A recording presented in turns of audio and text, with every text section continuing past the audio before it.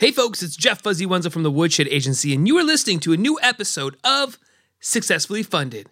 Here we go. Let's turn it up.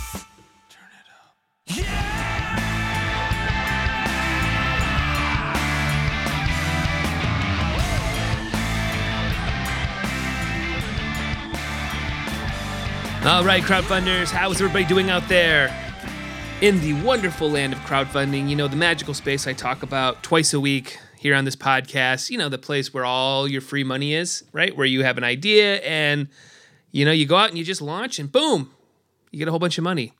Yeah, that's a fictitious, that place isn't real. I can't even talk this morning. I don't even know what I'm trying to say. Well, with all that said, I am your host, Jeff Fuzzy Wenzel, CEO of Woodshed Agency. And what we do here is we talk to project creators while they're in the middle of a Kickstarter campaign or Indiegogo campaign, or their campaign has just finished up. And the reason we want to talk to them around this time period is that we want the most up-to-date information for you guys out there, the listeners, so that if you are thinking about getting ready to run a campaign, we want you guys to have info that is, you know, important, like, you know, stuff that's actually happening and not, not stuff that happened, you know, in 2013, right? That stuff doesn't seem that who cares about that, right? We need to know what's happening now. So on today's show, we are going to be talking to Matthew Hassett from the company Lofty. We're going to be talking about sleep, alarm clocks, tech in this whole world, and how, you know, we all need to be taking sleep a lot more serious, right? We need to be thinking about how it impacts our life. And I spoke quite a bit, you know, pretty openly in this interview just about, you know, what sleep has done in the, you know, in the Wenzel family, right? Like, you know, it's something that, you know, we did not encourage sleep. My dad was not a sleeper, you know, he would be up all the time, and I think it was a major factor in his health. So this conversation was really, really impactful for me because, you know, we got into the weeds around how important it is, and I hope you guys can stay tuned for that interview coming up here in just a little bit with Matthew, because it is a great conversation, and they have a very, very successful Indiegogo campaign running right now, and they're up. I think last time I checked, I think they're around about $180,000 or so. So you know, they've only got about 5 days to go. So I encourage you guys to go out and check that out. And so that conversation, like I said, is coming up here in just a little bit. So what else is going on? Well, I have been thinking that I think I should try comedy a little bit. And I don't really know what that even means. It's just kind of a thought that just kind of pops in my brain once in a while that, you know, and it's things I've heard from people. They're like, hey, you know, you should try it. And I think the more and more that I'm you know, just thinking about some new things to do and whatnot, but you know, it might be something to try, I think. And I don't even know where you start. I mean, I'm a 40-year-old man, white man. I'm not exactly sure my voice is exactly who needs to be heard right now. And I don't even know if I would go out there. Well, maybe that's the wrong phrasing. I'm not 100% sure on that. But I do think that, like, maybe I should try it. I've got some stories to tell. I think when I do tell them, they're witty. So one of the things, and last night was a moment of where I was thinking, I was like, okay, I actually just wrote a bit, and I'm gonna try it out here. So I'm gonna try this out. But I felt like last night I was in my own little bit that if I were to just write it down, kind of work out the kinks of it, it would be a pretty funny story and a funny thing to jump off from, right? Like, okay, I'm going to run with this thought. So here's what it was. So last night, it's Sunday night. This is Monday morning when I'm taping this. So it's Sunday night, and I need a haircut, right? So my hair is getting a little long, little straggy, and my wife cuts my hair. I mean, we're talking about she puts on the razor and just shaves my head. So it's not a real intricate cut.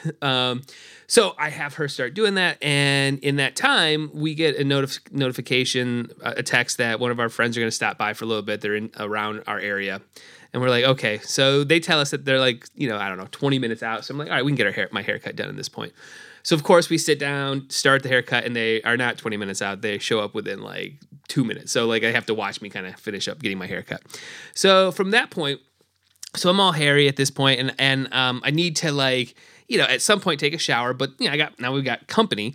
So I end up having some drinks with these people. I have a couple beers, couple bourbons last night, and you know, everything's cool. It's a nice little Sunday night. It's relaxing. But then I realized, oh man, I gotta go and I gotta go take my shower now, before bed because I'm all hairy. And I also have to cut a lot of areas. So I have to do some manscaping, right? That's just part of my life here. I'm a hairy young man. So I start pulling out the Manscaper and I'm going to town and I'm just like, what am I doing right now? I'm like half drunk. I got to tell you, I did a great job last night, even though I had some beers and bourbon in me. But I do not recommend at any point anybody doing what I did last night. I mean, I was around a lot of sensitive areas with razors, and I just kept sitting there going, I need to work out this material. Like, if I were to work this material out, I think it's pretty good. So what do you guys think? That's a good thing. That would be a good jumping off point, as like a little bit of something to work with to try to find my 5 minutes, right? So yeah, did some manscaping last night, drunk, and yeah, and guess what? No injuries, and I think most people, if they could see it, if they wanted to see it, would be like, okay, you did a pretty good job. I don't know if it's my best work, but I did it. How about that? So that was last night.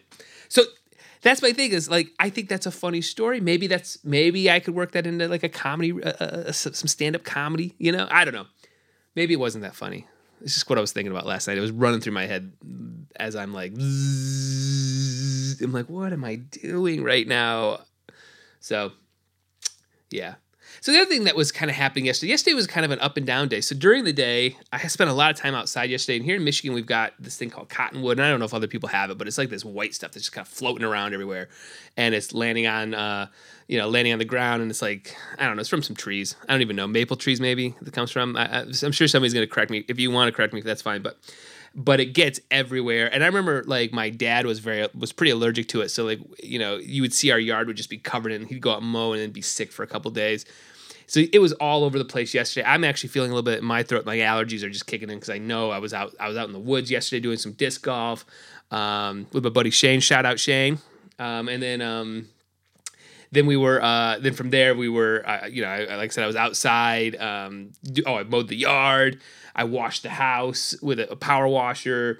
Then we had the friends over out of the blue. Then I did the manscaping, drunk manscaping last night.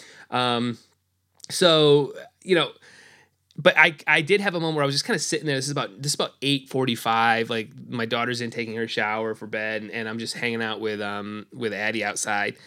And I was just having this moment of like, I don't know, I was like looking at him, and there was like this moment with him and I were just like sitting there. We weren't talking. We were just sitting there, and it was just a moment of like, I was really reflecting on losing my dad, right? Like just sitting there watching this cottonwood flow around, and man, I just keep having these like flashbacks to the day he died, being there with him. I mean, just some of that stuff was just really, really, I don't know. It was just a really like intense day yesterday when it comes to that. And I don't know why. I don't know why that stuff sometimes like pops up, and where those feelings come from, why they pop out.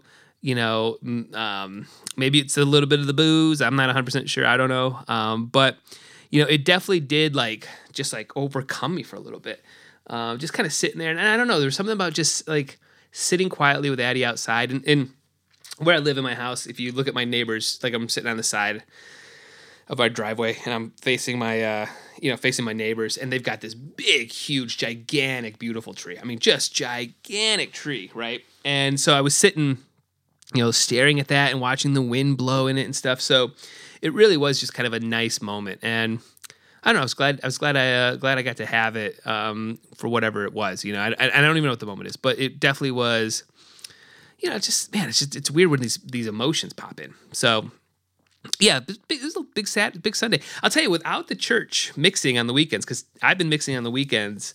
I mean, before this pandemic here, before the COVID, I haven't had weekends to myself ever, because prior to that, I worked in the restaurant business. So I would always be working Friday, Saturday, Sunday, Thursday, Friday, Saturday, Sunday. So, and then after that, I'd be working at the church. So I'm, Saturdays and Sundays I'm gone. And so having these weekends, man, I see how you guys get a lot of stuff done. You keep up on the house, you do stuff, you get the lawn mowed, like you really get a lot of stuff done. These weekends, they're cool. I'm liking them. I'm liking them a lot. So, all right, guys. Hope you guys are doing well out there too, man. It was again another tough weekend of watching what's going on in the world. Again, so much emotions are out there. We're still not even past the pandemic. We're trying to open up here. I just moved my Death Star back to the office, so I'm actually coming from the office. So hopefully, I think sonically we're going to get back to that in terms of my equipment. I'm on my usual mic I mix or record on. So just trying to I don't know. We feel like we're getting back to that reopening of whatever this next phase is, and you can just kind of feel it. And it's good to be seeing people again, getting outside, really kind of just just trying to get back to some whatever new normal. So I hope you guys had a great weekend. And are doing well out there. I mean, I really do, because there's just so much going on. But yeah. So if you guys are a regular listener, let's just do a little bit of housekeeping here before we get to my interview with Matthew here. So if you guys are regular listeners, number one, thank you so much. If you're a regular listener, make sure you go leave us a review. Tell us what you liked. Hopefully you're liking it. If you got to this point, you're probably liking it a little bit. Those help us out immensely. They keep us going, that sort of stuff, and keep us ranking in the iTunes world. So make sure you guys leave us a review. If you're not a subscriber, this is your first time, hit the subscribe button. Our episodes come out Mondays and Thursdays every week, and we really try to stick to that schedule. If you are looking for more information, if you are somebody who's getting ready to do crowdfunding, go over to woodshed.agency right now. You can go to our blog section. We got a ton of content there. New blogs come out on Tuesdays. Also, we've got Tuesdays and Wednesdays. We have 30-minute review shows where you can watch me reviewing Kickstarter campaign pages. So you get a lot of information there. And those are streamed on Facebook Live, YouTube Live, all kinds of stuff here. So, and then make sure you guys can go subscribe or follow who we've just interviewed. So go and look at Lofty right now over on Indiegogo. Reach out to Matthew, ask him questions. I know he'd love to reach out and get you to back his campaign. So, all right, guys, let's go ahead and kick my conversation with Matthew Hassett from the company Lofty. You can't see the woman I become. I feel as if we grown apart, and time has killed the star that I have carried far. No one can tie me down now. Yeah. All right, Matthew. Yeah, red light's on, so this is go time. This is when all the pressure is to make magic happen on Zoom. So hopefully you guys are ready. Hopefully you're ready. You're all pumped up. Ready for it. I've been awesome. Well, let's start with my first. Cool. Let's start with my first question. What'd you have for breakfast this morning? Oh, it was a rough morning because I've already done an investor call, so I had about 5 minutes for breakfast. I had an English muffin and an orange. Really creative. Hey, that's tasty. Anything on that muffin? I forgot to have coffee. I didn't even have coffee, huh? Hey, that's all right. I'm not a coffee drinker though, so really? I'm an orange juice guy. Yeah, I've never. I mean, I smell it, but I've never even had a cup. That's not my world. So no coffee in my world. Yeah. So cool. Well, let's jump right into it. So why don't you tell my listeners, who you are and what you're currently raising money for over on Indiegogo. So my name is Matt Hassett. I'm the CEO and founder of Lofty, Loftie, and Lofty is sort of like an alarm clock, but our main goal is to get the phone out of the bedroom so you can get a better night's rest. Having the phone in the bedroom, not great for your sleep. It's not so good. You want to replace the screen time with a little sleep time. Yeah. I recommend that. And we started out with a broader mission of tech life balance, and we're all about helping people design their environment to have a better relationship with technology. And we landed on winding down and waking up as the time where we could really make the biggest difference. Sure. And people were really wanting that. Maybe they are okay having their phone on the subway, if we ever start taking the subway again. But other times, not so much. The Lofty places the phone at night, so you can leave your smartphone out in the kitchen or whatever, and then use the Lofty to wind down and wake up. That's cool. So what is this alarm clock doing that would be different than just your average alarm clock that I might already have? Yeah, so it has a lot on it, a lot of tech that is very minimalistic and subtle, but quite a bit of power behind it. So it has content you can wind down to. So your own content, whether it's Spotify or a podcast, your podcast or someone else. Yeah, the subtle podcast. voices of my yourself, my tones just in your eardrums. Yeah. There is that podcast series, Sleep With Me. A lot of people love that. Scooter, he like talks in this kind of sputtery way. Right. It's cool. But yeah, either that, your own content, or we have our own content as well. So you can listen to breathwork, meditation, sound baths, stories, both for adults and for kids. And then unlike your basic alarm clock you might find on Amazon, you can, ironically enough, set it with your phone if you want. So you're out in the day earlier, you can set it. You could also create a sleep playlist earlier in the day. Like, I want to listen to this podcast at night. I'll just add it to my Lofty. And then you can play it later on at night without having to have your phone there. Because looking at the phone screen, the blue light on the phone before bed is going to push back the release of melatonin and the start of your sleep wind down. When your circadian rhythms are saying go to bed, the blue light says like, alert, I'm up. Yeah, right. So if we can get rid of that, but still like keep the modern conveniences, that should help you sleep better. And am I using an app to control a lot of this stuff, or is the tech in the alarm clock? It's in there. So you can cool. do everything on Lofty. If you want to use it as a Bluetooth speaker, you can do that, but it's much more than a Bluetooth speaker. Right. You can actually navigate any menu, and you can play content, and you can set the alarm and that kind of thing. That's cool. Or set a timer or whatever right on the device itself. That's cool. So I guess for you then, where was the start of this journey to, designing an alarm clock like we're talking about right now? Like what were you struggling with, and you decided, I'll either fix this problem or I want to jump into this? Yeah, I would never have in a million years thought I would design an alarm clock. Yeah. And alarm clock is limiting too, because it's kind of this new category in its own way. Right.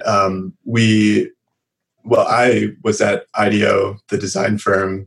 I was in the New York office as an entrepreneur in residence in 2017, and was hearing my colleagues around the kitchen table saying, I deleted Instagram for the weekend, or like I finally got off Facebook, and I just realized that people really wanted less of it, but in the moment they want so much more of it. And it's right. It's like type 2 versus type 1 like thinking, where type 2 is like, be good to yourself. Like, don't spend the next hour on Instagram. Right. And type 1 is like, keep scrolling. So people go back and forth between those two mindsets. And originally it was more of an app. It was an app. And the first one was totally out there and was just almost like a cryptocurrency for spending time offline. It was like Steve Case's from 1990, whatever he started AOL. Like the opposite of that. Like, let's get America offline. Like, and we'll pay you to be offline. And it was almost like almost a joke. Yeah. But worked on that and then turned it into an app that gave you rewards for being offline. Like a SoulCycle class or a juice or a coffee or something. And like added some competitive elements and teams and stuff. And then still felt like that was not the right angle. And ended up working with a SoulCycle instructor. And also she was a marketer and copywriter for SoulCycle. And we did a lot of like research around other analogous things. So we did like the Sakara plant-based diet, for instance, where they send you meal kits. And we were thinking about like what could be in the kit, like if we had a kit, if there was a digital detox kit. Right. And one of those things was an alarm clock. And there were several other products too, but the alarm clock was really interesting because we spoke to a few friends who had wanted to get the phone out of their bedroom, and they couldn't find one they wanted to buy because they were usually really ugly or like hard to set or not reliable. So this alarm clock turned out to be like kind of the keystone object of spending less time on your phone. Yeah, that's cool. So, once you kind of identify this, it seems like that's a big jump into actually making something. So, how do you then start to say, oh, now I'll make a physical hardware product and start that process? Yeah. I wish I had known I'd be making a physical product because I would have taken like 1 or 2 different classes in grad school. Right. Yeah. But luckily I'd taken enough HBS classes about new companies and startups that I had the vague sense of where to go. And I had this IDEO network from having been an IDEO client and then been an entrepreneur in residence 2 summers.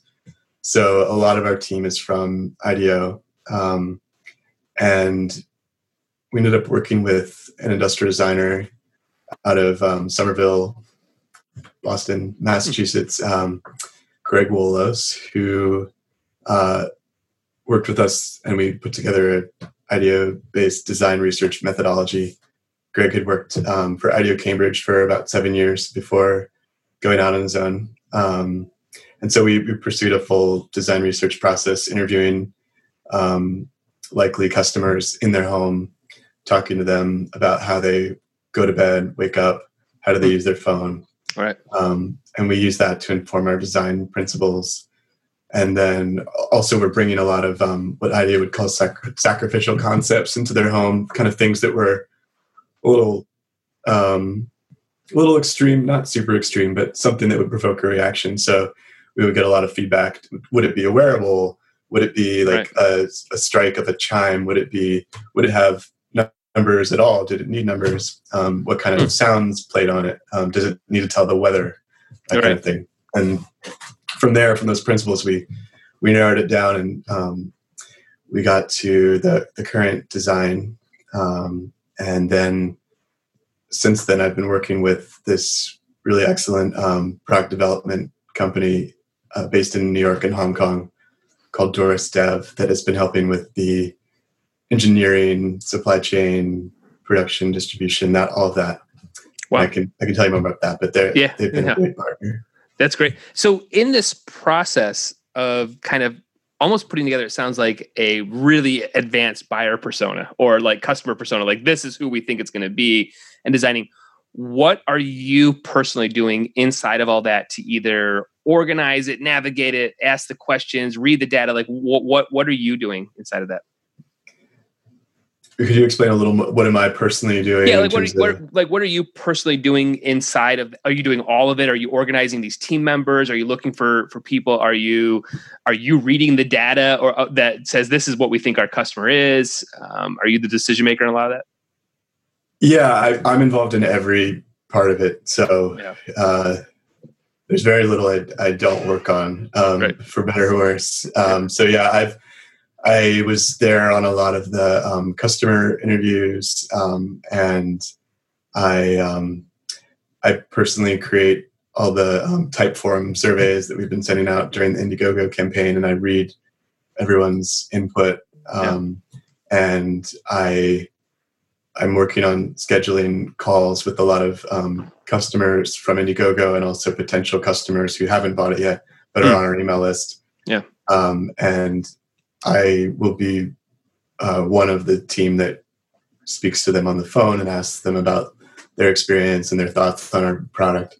That's cool. In my former career, I used to work in a very different world, affordable housing in New York, and I worked a lot with mortgage companies because it was a lot of dealing with the fallout of the mortgage crisis. And I got to work with the former CEO of a company called Ocwen, which is a mortgage company, and I was very impressed that every Friday, this CEO of this pretty large company spends the morning just listening to tape of customer calls with his staff, just to make sure they're getting the experience that he'd want them to get, which I'm sure really keeps the customer service team on their toes too, knowing that he does that. But I was impressed by that. So I've always wanted to be like very close, and you have to be when you're just starting. And we've sold 1,600 Lofties so far on Indiegogo, but and that's like a big number from zero. But it's also those are the first 1,600 customers, and their opinion really matters, and we can learn so much from them. Yeah, definitely. So how long does it take for you to get, what we see in the Indiegogo page in terms of that? I don't know if it's the final prototype or it's like really close, or how long did it take you from, interviewing some people to get their feedback to like, hey, I'm holding something, Yeah. The sort of idea to even do this at all, this product, was January 2019. Okay. Worked with Greg, the designer, over the summer. We first worked with another industrial designer in Amsterdam, and we went to Amsterdam. It didn't turn out to be the right fit for us, but it was really interesting, and we learned a lot. Then we worked with Greg, and then I started working with Doris Dev, the product development company, officially in January. We brought a early prototype, like a very, plasticky, gutsy prototype, to CES this year, in January, and then I think we had the first prototype in February. We had a looks like prototype that looked exactly like it, and then we had a looks like works like prototype in March, and that's really advanced. The one I shipped to a reporter 2 days ago, so I don't have one right here, but that one works fully. So that's what we used in the video. And we wanted to have a prototype that actually functioned the way we showed it. So there's no like computer imagery or anything. It's just filming that prototype. It's cool. For the video we did for Indiegogo. Yeah, that seems like actually a pretty quick timeline in terms of getting something that because it seems like you've got a lot in it, right? There's a lot of little things that have to be happening in terms of potentially, it sounds like Bluetooth has to be a part of it. And, it sounds like you made content too for it. So it seems like that's a pretty quick turnaround at the end of the day. Yeah, it was, it's a big team and a lot of really excellent folks working on it. So it was definitely not just me doing all that. Over a dozen people making that happen. So maybe during that time frame, this sounds like about a year and a half or so, or a year and 3 months. What was keeping you up at night? What was the driving? Like, I don't know if we're ever going to be able to do this. I think before finding the right product development company, it was okay. I worked with this amazing industrial designer.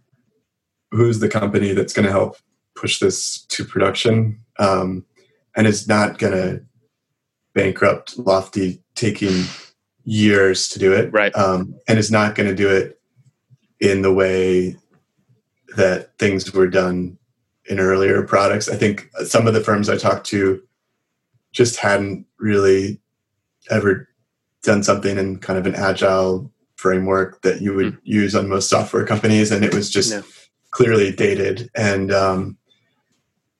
so I'm working with a really great software developer who brings that kind of philosophy, and he is in charge of all the software side of it. And then Doris Dev is helping with the production, and they are behind a lot of the well-known the direct-to-consumer companies that you see out there. So Gravity Blankets and Blue Land, By Humankind, Great Jones, pattern brands like Equal Parts Open Spaces. So they have this infrastructure that is able to just like very quickly bring products to market. The founders of it were with a company called Quirky, which, do you remember Quirky? It would solicit ideas from you. You would see an ad on the New York City subway saying like, got an idea? Like, we'll make it a product. Right.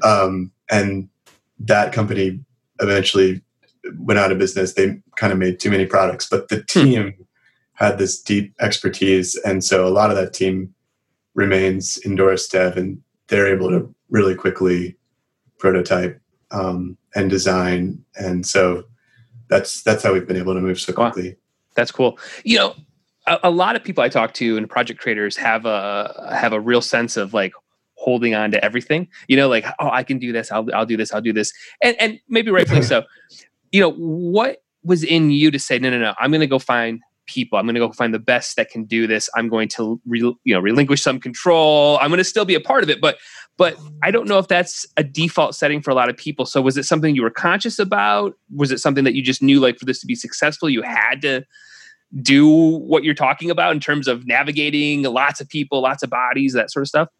That's interesting. I've kind of never realized that about myself, but this has actually been a helpful self-reflection. So I appreciate that. Wonderful.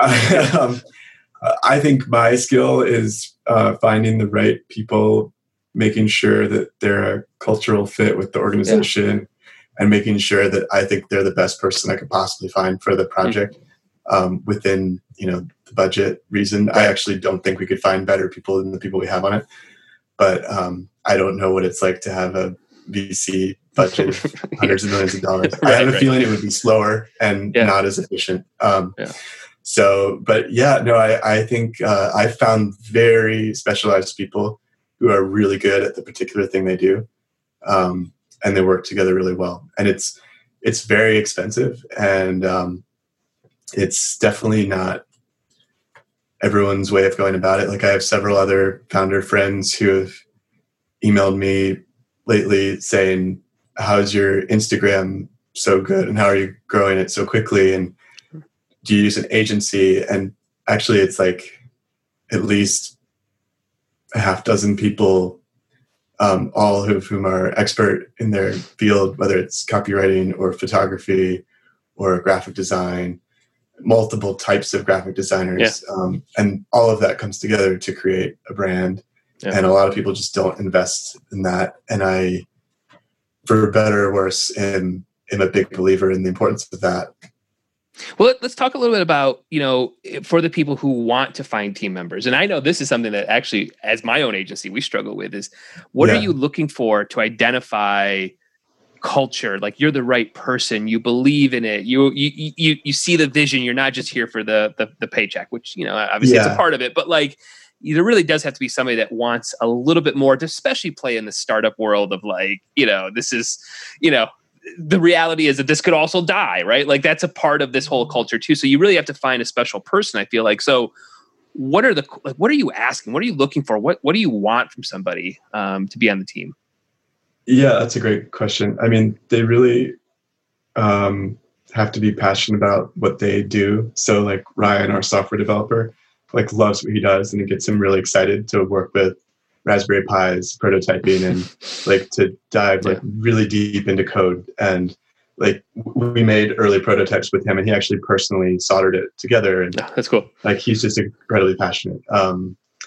George, who's our design director, and I met at IDEO back in 2016, has a very strong like anti-social media, like sort of distrust of social media. And so he was he's in it for the mission. And he, brings a lot of clarity around that. And so he'll kind of tie things back to the mission. And he is someone who's just very passionate about the idea. I think he actually said, we're never going to be an alarm clock company. And I don't think we're an alarm clock company. Right. I think he's surprised probably where it's turned out from what it started out early, but he's very happy about it. And one of our copywriters, I remember my first meeting with him talking about the social media and kind of the internet generally as like kind of slowly like taking over, and like we were in this like basically a spacesuit and the water was filling up. It was like very dark and dystopian, and that's kind of like his personal life. He like has this view, and he's writing a screenplay about it. But he's able to like pull himself back from the brink to like think like, hey, actually we could be positive about this, and that's through Lofty. And so it's this very like cute and fun tone to our brand. versus like his science fiction Right. screenwriting career. So yeah, people that really are very excited by it. I think I wouldn't want to work with anyone who was just kind of phoning it in, or didn't get the mission. Sure. How much have you? So this is something that I think I've seen more and more kind of leaking into my emails I'm getting, my social media feeds around, the stigma around I have to be a workaholic, right? Like I gotta be this guy who's on all the time and I don't need to sleep and I need to be plugged in all the time. And because I think that was a major thing probably for the last maybe 10 years or so. Like, oh, if you're not hustling, the Gary Vaynerchuk type stuff, like if you're not hustling, you're not, and it's like, I have to sleep. Grind. Yeah. Right. It's like, no, I need 10 hours of sleep, 8 hours, whatever it is. I just need good sleep. Are you finding that the culture, that maybe your timing is on point too right now, that we're kind of shifting a little bit around like, listen, if you didn't sleep all night, you're probably going to be an asshole the next day. Are you guys feeling from what you guys are looking in your research, all that sort of stuff, that like maybe we're all coming to the reality of like we're supposed to sleep, as people? Yeah, I mean, that's definitely our brand ethos and what we believe personally. I think that the culture is shifting that way. A lot of our taglines are a reaction to that. So like doing stuff is for later, or like busy culture is bullshit, or stuff like that. So we think that if there's not a shift, there should be a shift. You really do need 8 hours of sleep.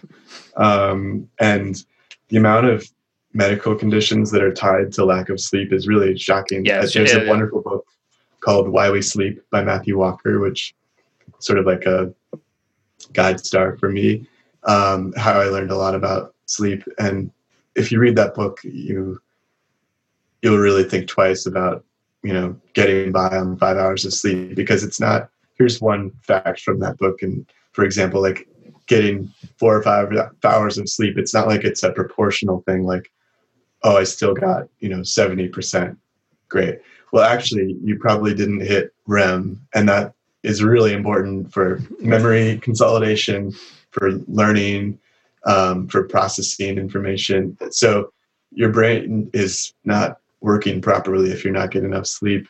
And long-term, it leads to a lot of really unhealthy conditions. So and smartphones don't make it easier, because there's always something new.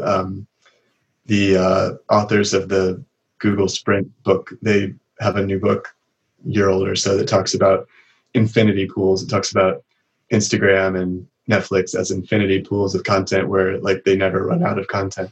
You can never get through them. Right. And when you're up against an infinity pool, it's hard to pull yourself away. Not going to win that battle. Not going to win it. Yeah, I'll tell you. Well, one of the reasons I reached out too is that this was personally, like my dad he did not sleep. I don't know how he just passed away recently, but like he didn't sleep.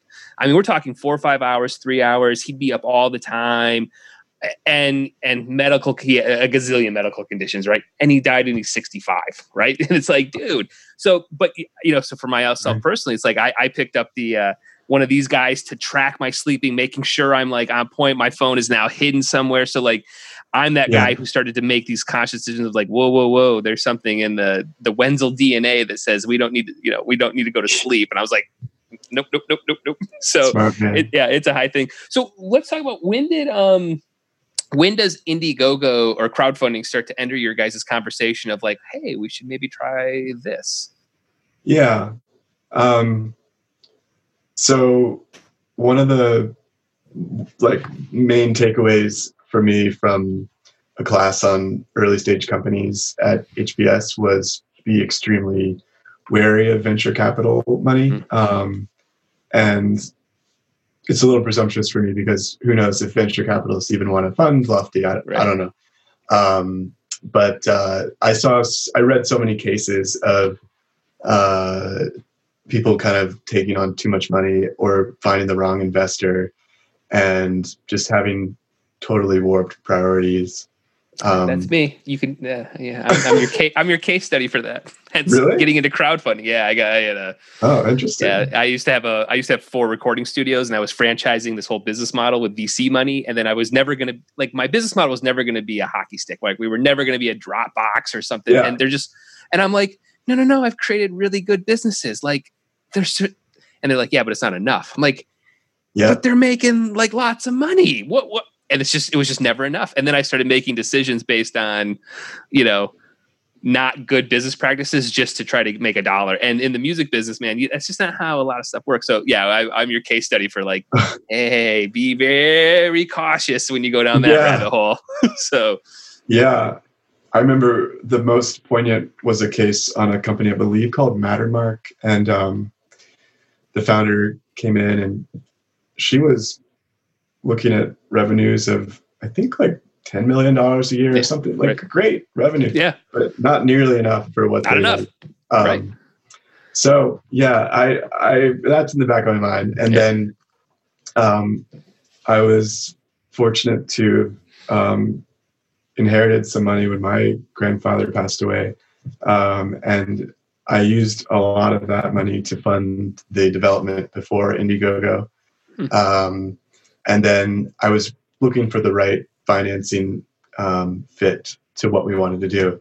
And there's not a lot of great options when you want to create a physical product where it requires like a large investment upfront, both of the engineering and all the technical know-how, and also then the tooling and like the manufacturing aspect. Plus like the variable cost of each unit.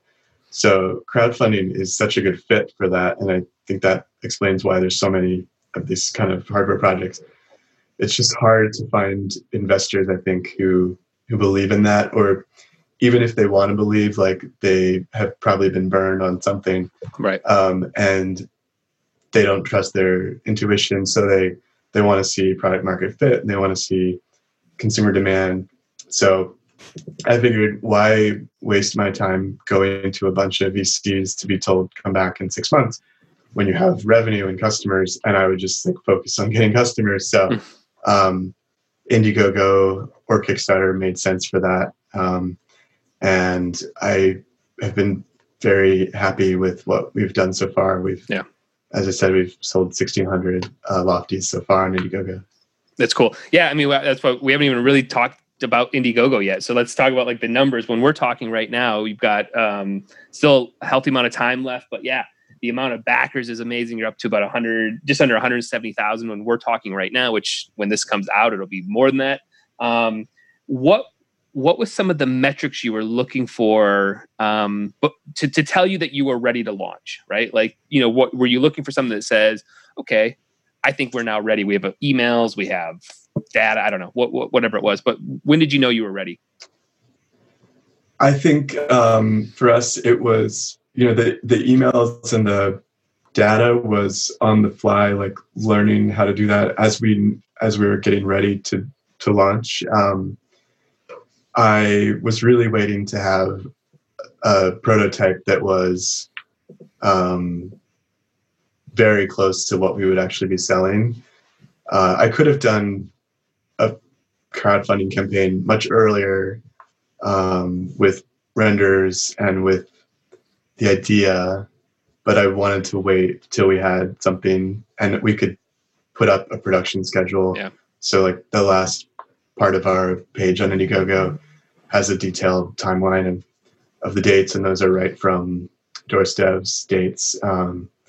So that was the main metric for me. And then once we knew we were in the right time frame, also, I mean, the time frame is also driven from when we need to pay for the tooling and pay for the all the costs that go with manufacturing it. So we're working already with our manufacturer, and so the timing will work out pretty perfectly to be able to pay for this first run with this money, which I don't think always happens. So the people who are paying for all the work that's come before, like I picked up the tab personally on that one, and then they're really truly paying for like their product.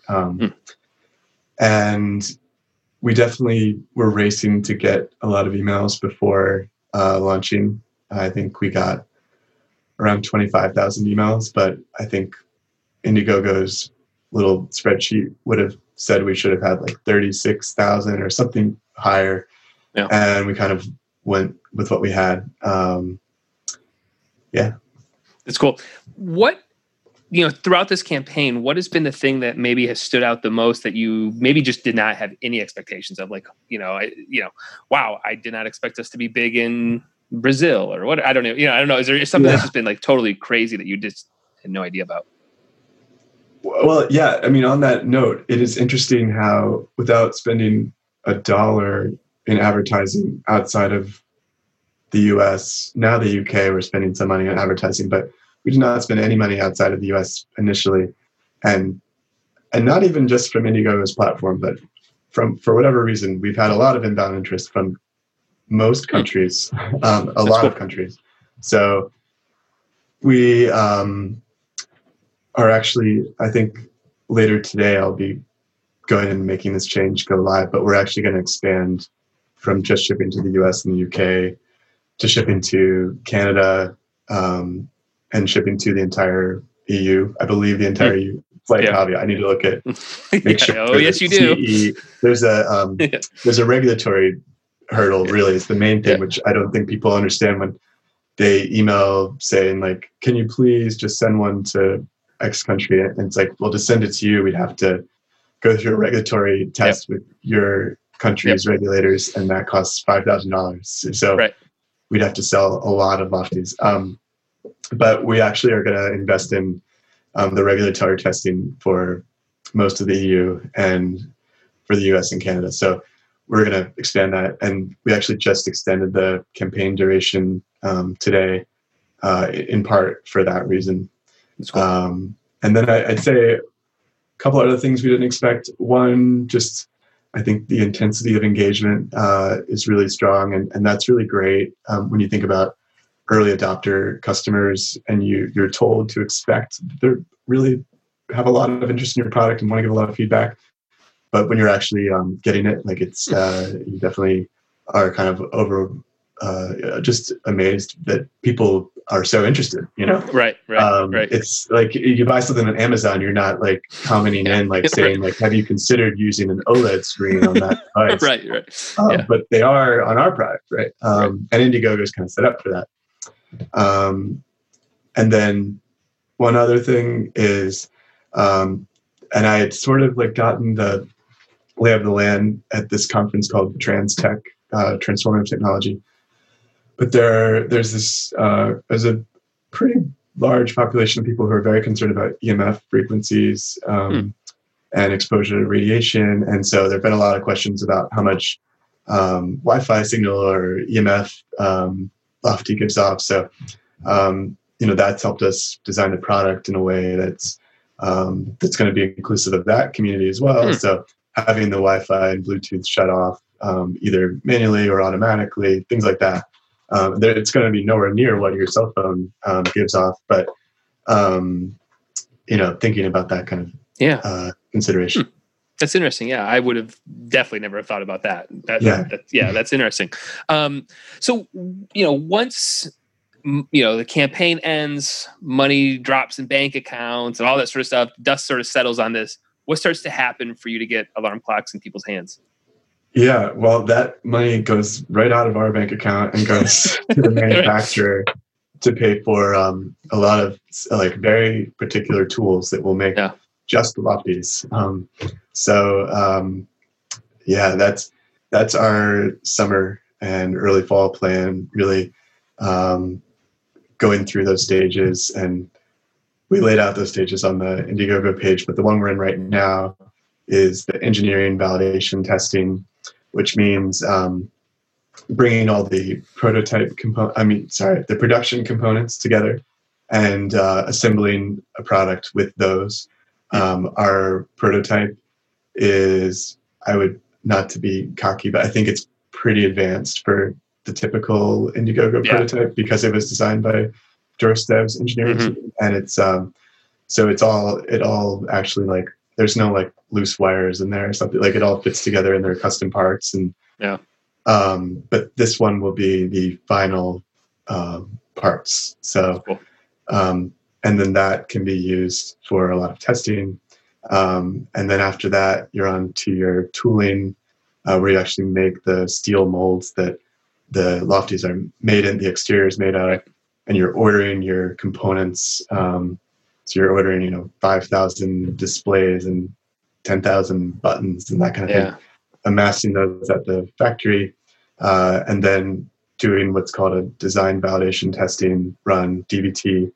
And we're projecting that for August, and that's where you actually pour plastic into the molds, make the devices, assemble them just like they will be for the final run.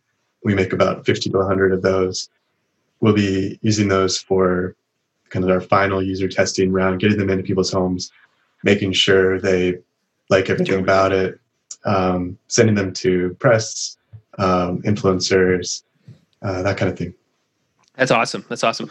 And then for you, I guess, as a CEO of this, what does like this next 5 years look like? Like, what are you hoping this company turns into? I mean, you mentioned you're not just selling alarm clocks, right? So what do you guys envision? Is it multiple products? Is it just staying in this industry, like the sleep industry that you're in? What's your fortune looking out when you're looking in the ball there? What's it look like? Yeah. So it's intently focused on this one product right now, but there is a bigger product roadmap, and they're all products that help to subtly create tech-life balance. So there's definitely a kids version of this. I think there'll be some kind of like accessories that make it more kid-friendly just in its own right, but we'll also have a version that's especially for kids. There's some other products that pair with it. Like one of the things that some people want with a alarm clock is a wake up light. And you can design your smart alarm clock to be a wake up light, but it ends up looking like a floodlight and it's pretty heinous. So I just don't love the design, and it takes up a ton of room on your nightstand. And also, like, most of the ones we've looked at, the user experience is pretty clunky.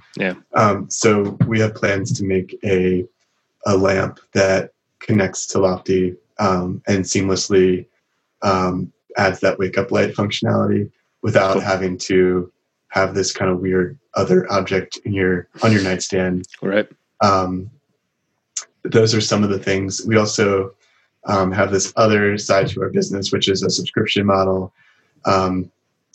We actually simplified this. We were saying initially on Indiegogo that you would get a free 1-year subscription to our premium content, but I think it was too nuanced a message, and people were worried that it would be like Sonos bricking their speakers, and they would have bought this thing and then they wouldn't be able to get white noise or whatever it was that they wanted.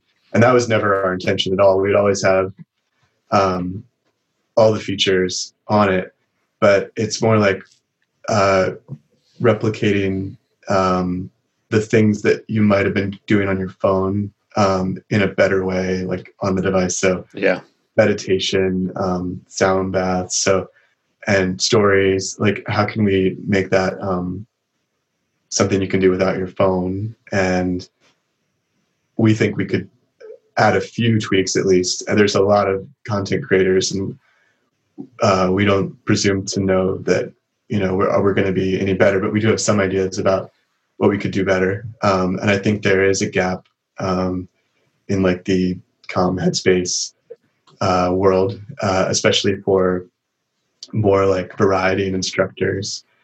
So with our content that's available now on our app, we have an app that's available for iOS and Android.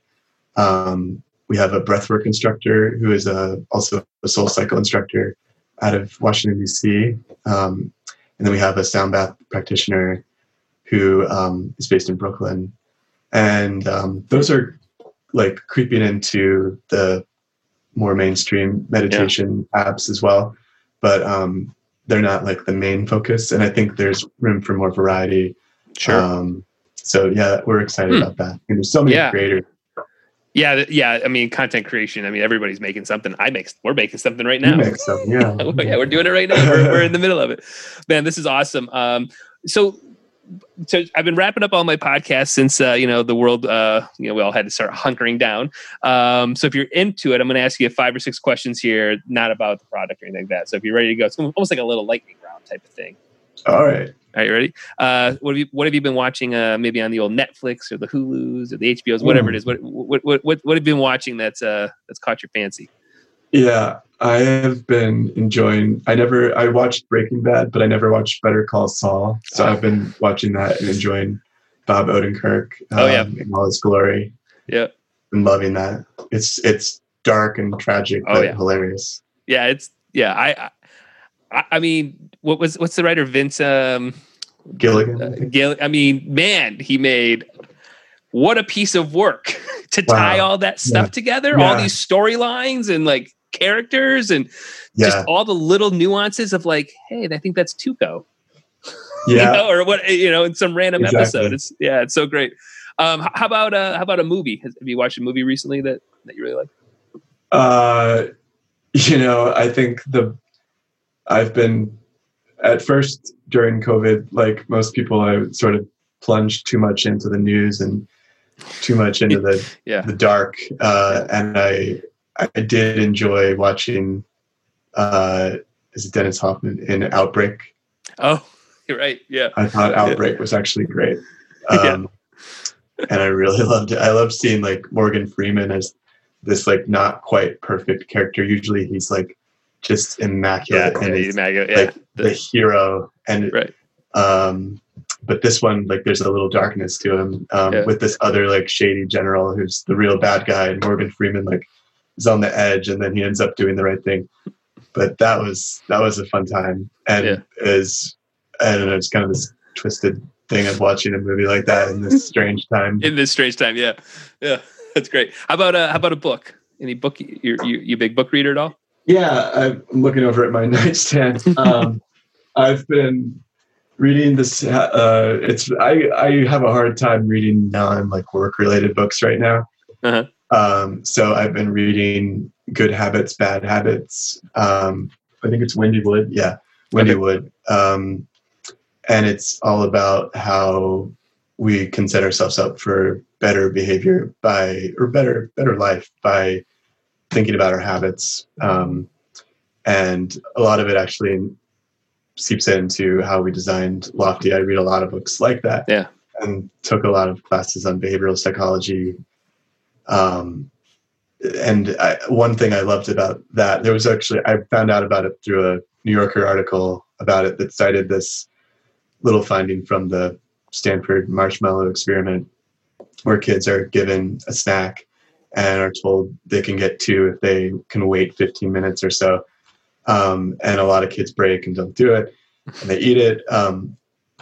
And some kids wait a long time, and those kids tend to have a later in life, like higher success and kind of some more traditional metrics like test scores and income, stuff like that.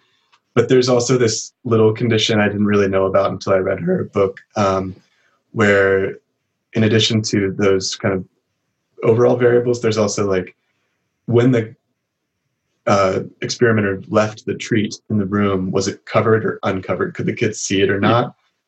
And it turns out like if it was covered, the kids lasted like a lot longer. They were able to like keep it out of there. Wow. Yeah. So that actually has a pretty good analogy to Lofty. So if you can keep your phone somewhere else and it's kind of out of sight, out of mind, it's going to be less tempting, and you're going to be less likely to, break the addiction, break the temptation. So I found that really interesting. I bet that sounds great. Well, where can people learn more, dive in? Where should we be sending people right now? I think they could either go to Indiegogo and just look for us there, or they could go to our website, which is bylofty.com, byloftie.com. Cool. That's the safest place to look if you're looking after mid-June, because we'll be selling on our own website after the Indiegogo campaign winds down. Very cool. Very cool. Well, Matthew, I appreciate you taking time out of your day. Great conversation. Awesome product. I'm watching on my end. I already told you, I got a little personal connection to this one. I can see it. You're probably going to get me to be a backer here because I'm trying to get these devices out of my room because man, it's so easy to just go, well, let me just check here real quick, put it back. And then now I'm up for an hour. So, but this is cool. So I appreciate it so much. And good luck with the rest of the campaign. And I hope you guys continue hitting a grand slam here, and good luck on the future products as well. Thanks, man. Thank you, Jeff. It was a pleasure speaking with you. It's really fun. Yeah, it's awesome. Great to meet you. Good meeting you too, man. Thanks. Okay. Bye. Woo. I told you that was a great conversation. As I was kind of going through it as I'm mixing here, man, I forgot how much we really got in the weeds. So Matthew, thank you again so much for your time. Everybody, make sure you go over to Indiegogo right now. Back Lofty. Get your phone out of your bedroom. Start sleeping. It is super, super important. But all right, the song we listened to is a song called "Tie Me Down." It was on the new Sugar Roses collection by the Sugar People, which you can go and listen to right now over on Spotify. That's the old band, right? That's me being a little selfish in my promotion. Go check out the music. But again, like I said, hope you guys all had a great week, or weekend, I should say. And I hope you guys are powering up this weekend. And Matthew, again, thank you so much for taking time out of your day. Go to woodshed.agency if you need more information about crowdfunding, Kickstarters, Indiegogo, equity, e-commerce, whatever it might be. Go to our blog, join our communities, all kinds of stuff for everybody. So, all right, guys, I'll talk to you all on Thursday. Have a great day. They're just not right, 'cause they're so misleading, and I can't believe them. I'm so afraid of waking in the middle of the night alone. I wake up shaking, 'cause you keep on haunting. If you kick me down, I'll make it up alright. If you kick me down, I'll make it up alright. If you kick me down, I'll make it up.